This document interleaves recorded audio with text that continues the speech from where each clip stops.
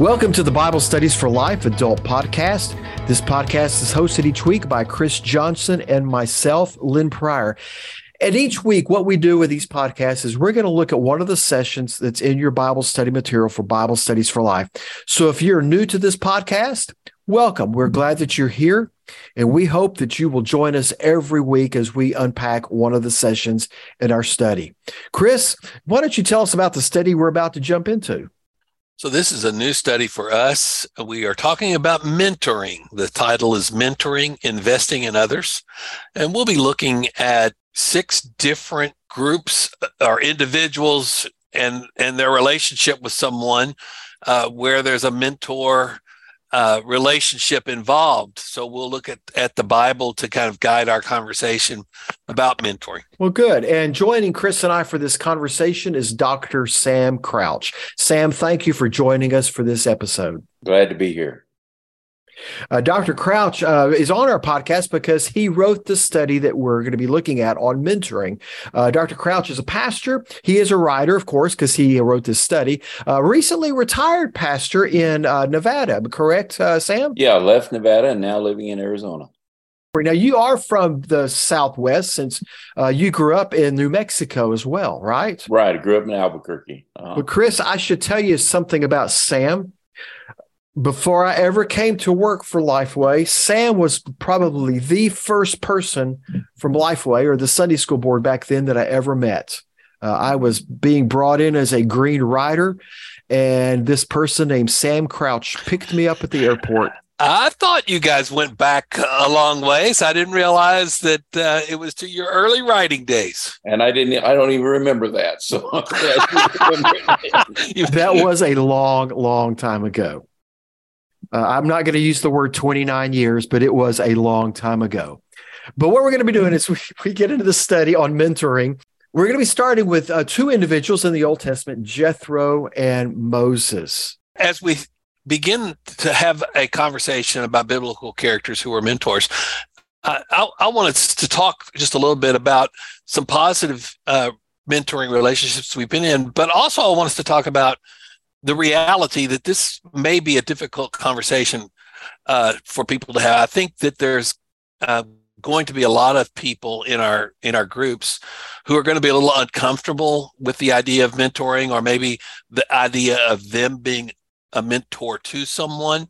And so I want us to talk a little bit about that. But Sam, you tell a story in the second session about a mentor who was a tremendous influence in your life.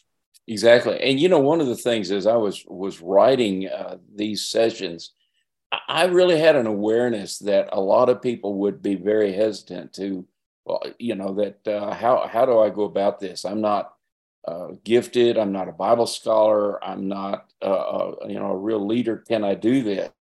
And I think one of the things that people need to understand is that mentoring, maybe the biggest portion of mentoring is just presence, being with people and living your life genuinely around people.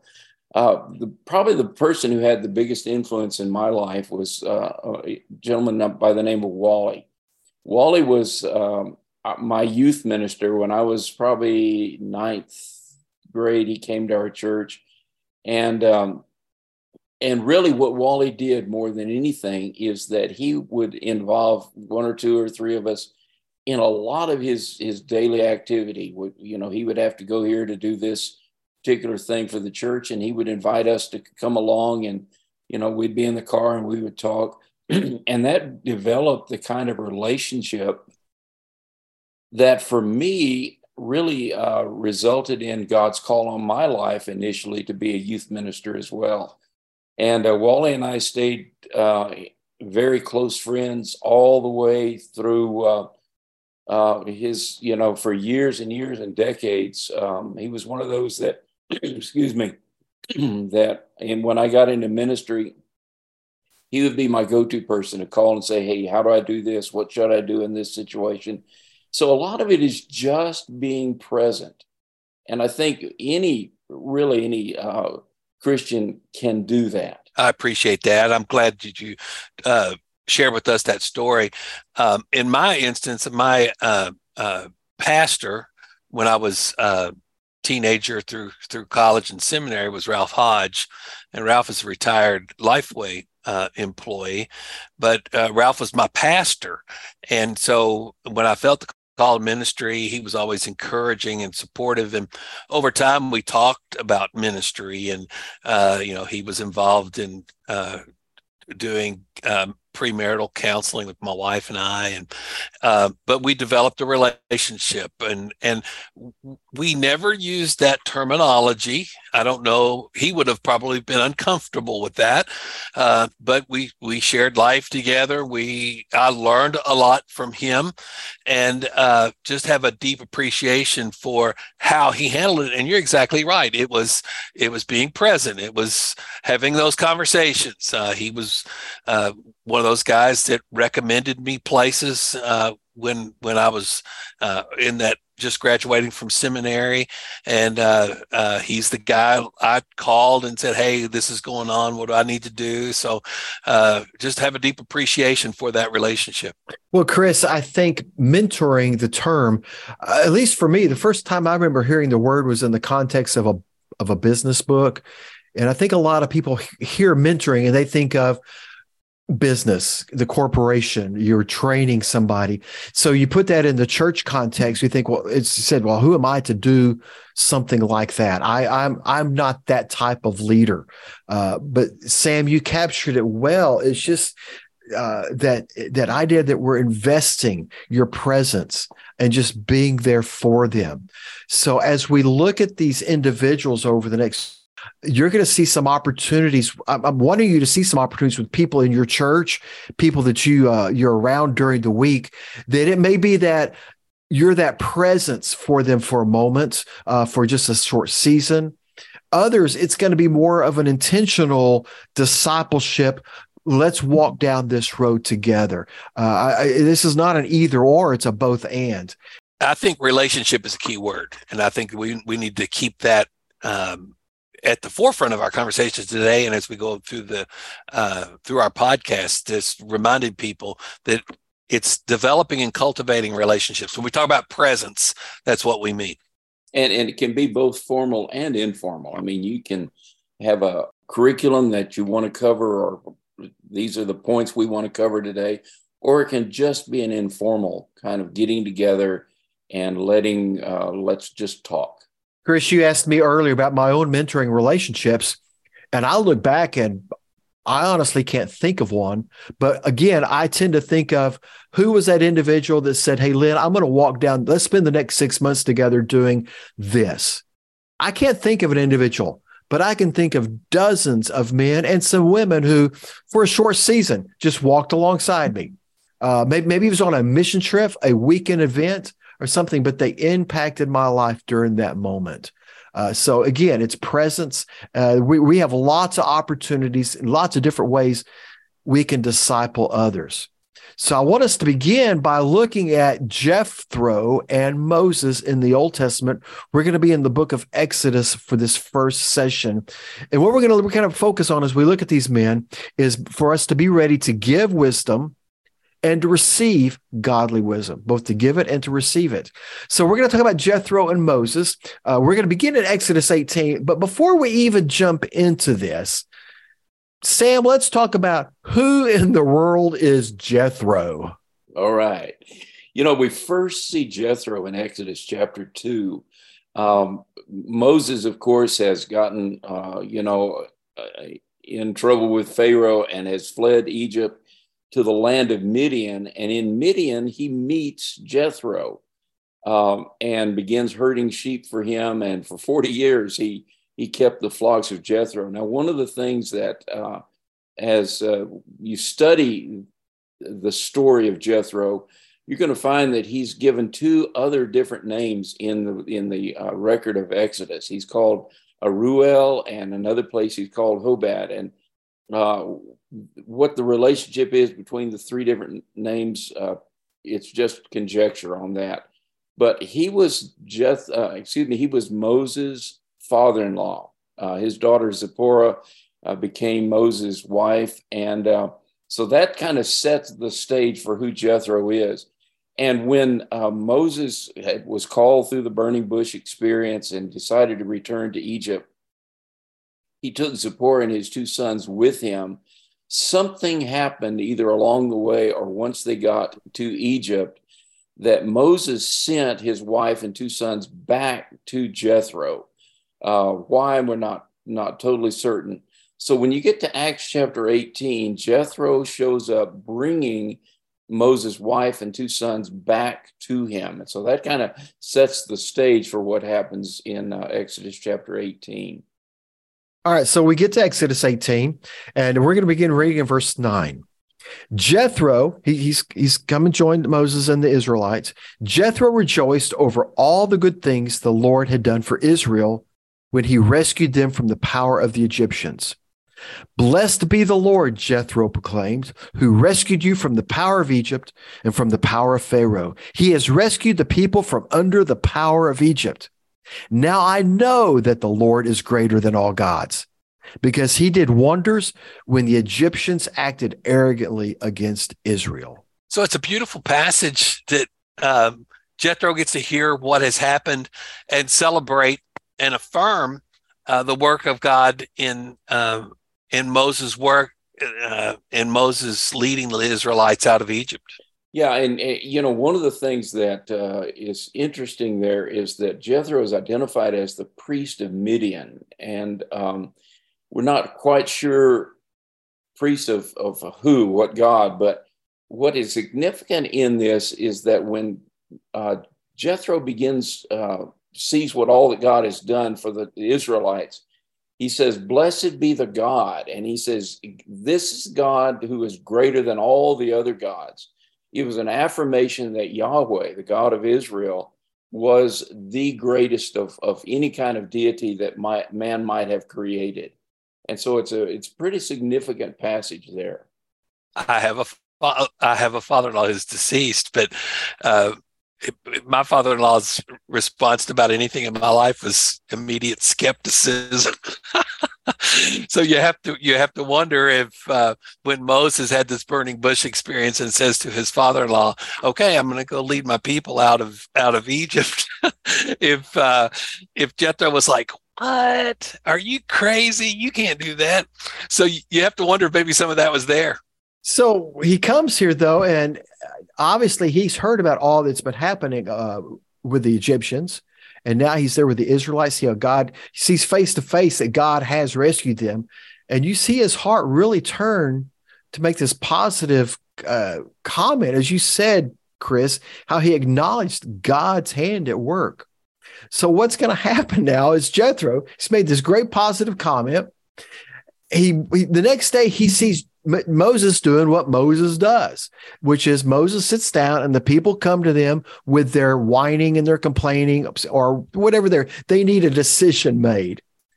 And so in verse 14, Jethro responds to this, what he sees Moses doing.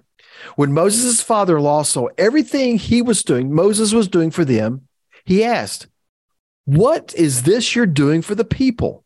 Why are you alone sitting as judge, while all the people stand around you from morning until evening?" Moses replied to his father-in-law, "Well, because the Lord people come to me to inquire of God. And whenever they have a dispute, it comes to me.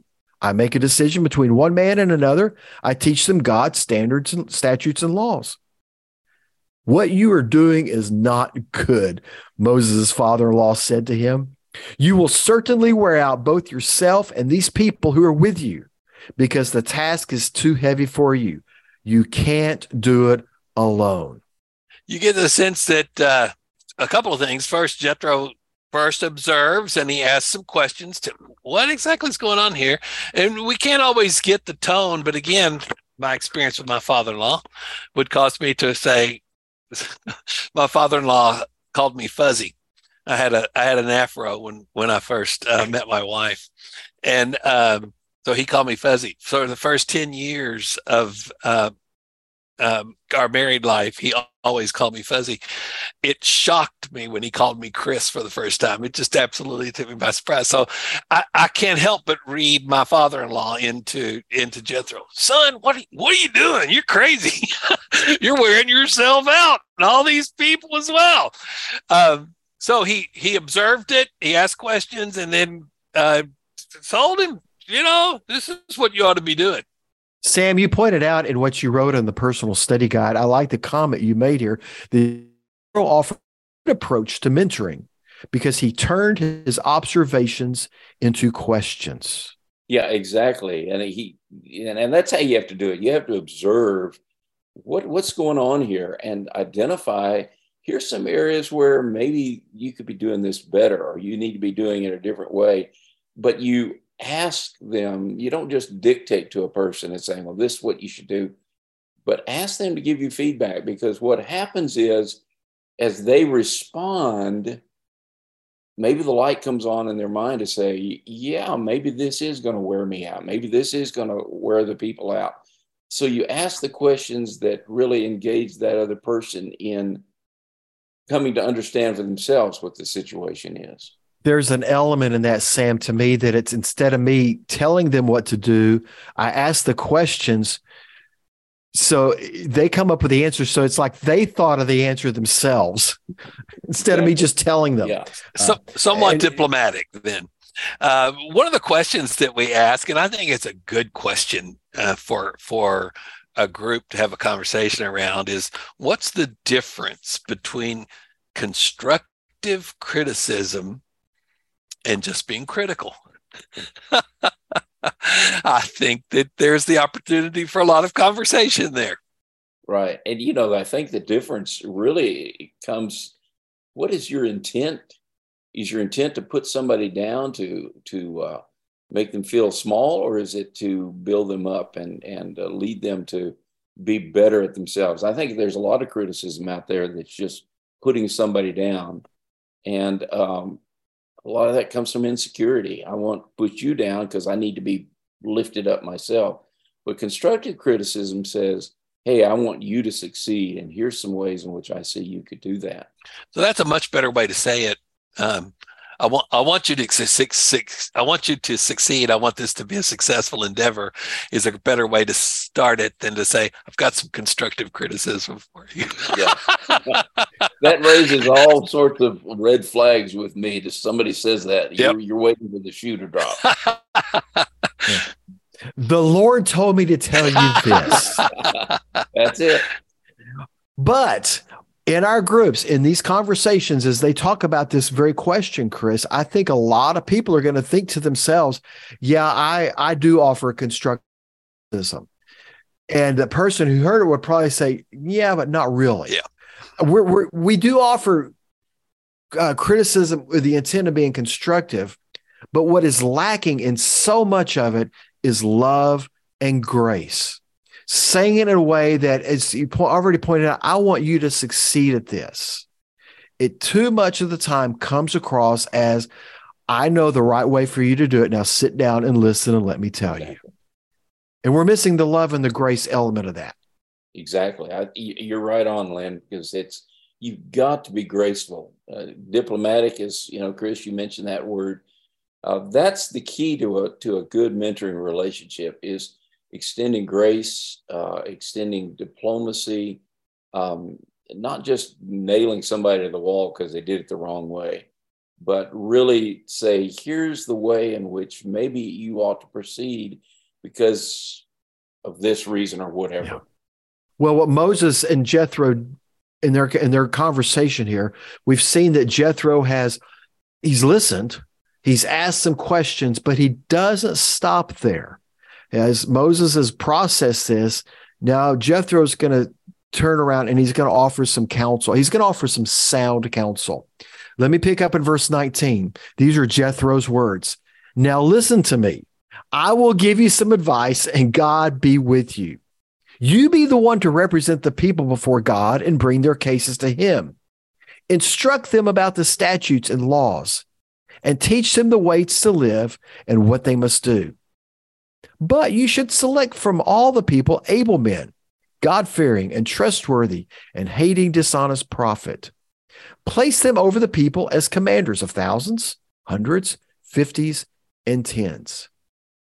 So he's not telling Moses not to do it anymore, but to delegate and bring some help alongside him. What was really going on there is that Moses, he had two different tasks that he needed to do.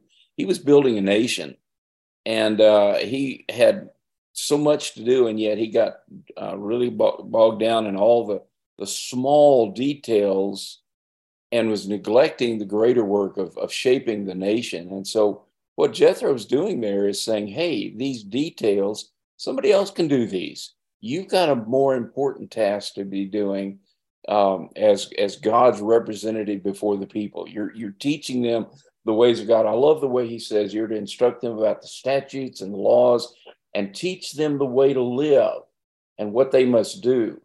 That was his primary task. And yet here he is, he's deciding, things like, well, she stole my pot last night or whatever, these kind of trivial things. Jethro's saying, hey, there's greater things you need to be zeroed in on.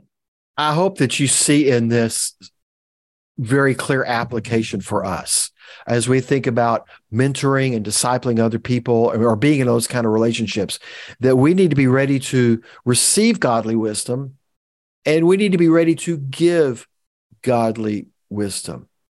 Sam has closed this Bible study. There's a section in your books called Live It Out. And I'm encourage you to spend some time looking at those three ideas he's suggested for us to consider how we apply this passage to our lives. If you lead a group, be sure to leave some time for your group to talk about this and think what they do with this. One is just over the next week, pray about God would either lay someone on your heart that you want to learn from, or maybe there's somebody that you could help, somebody that you could be a mentor and help to. Just pray about that. Who is God laying on your heart for that? And then add to that the idea to seek out someone who could serve as a mentor to you. Ask that person to prayerfully consider just walking alongside with you.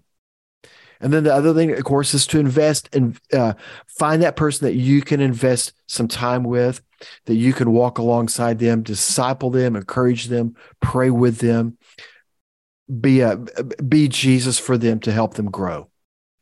Sam, you've given us some great insights on this. Thank you.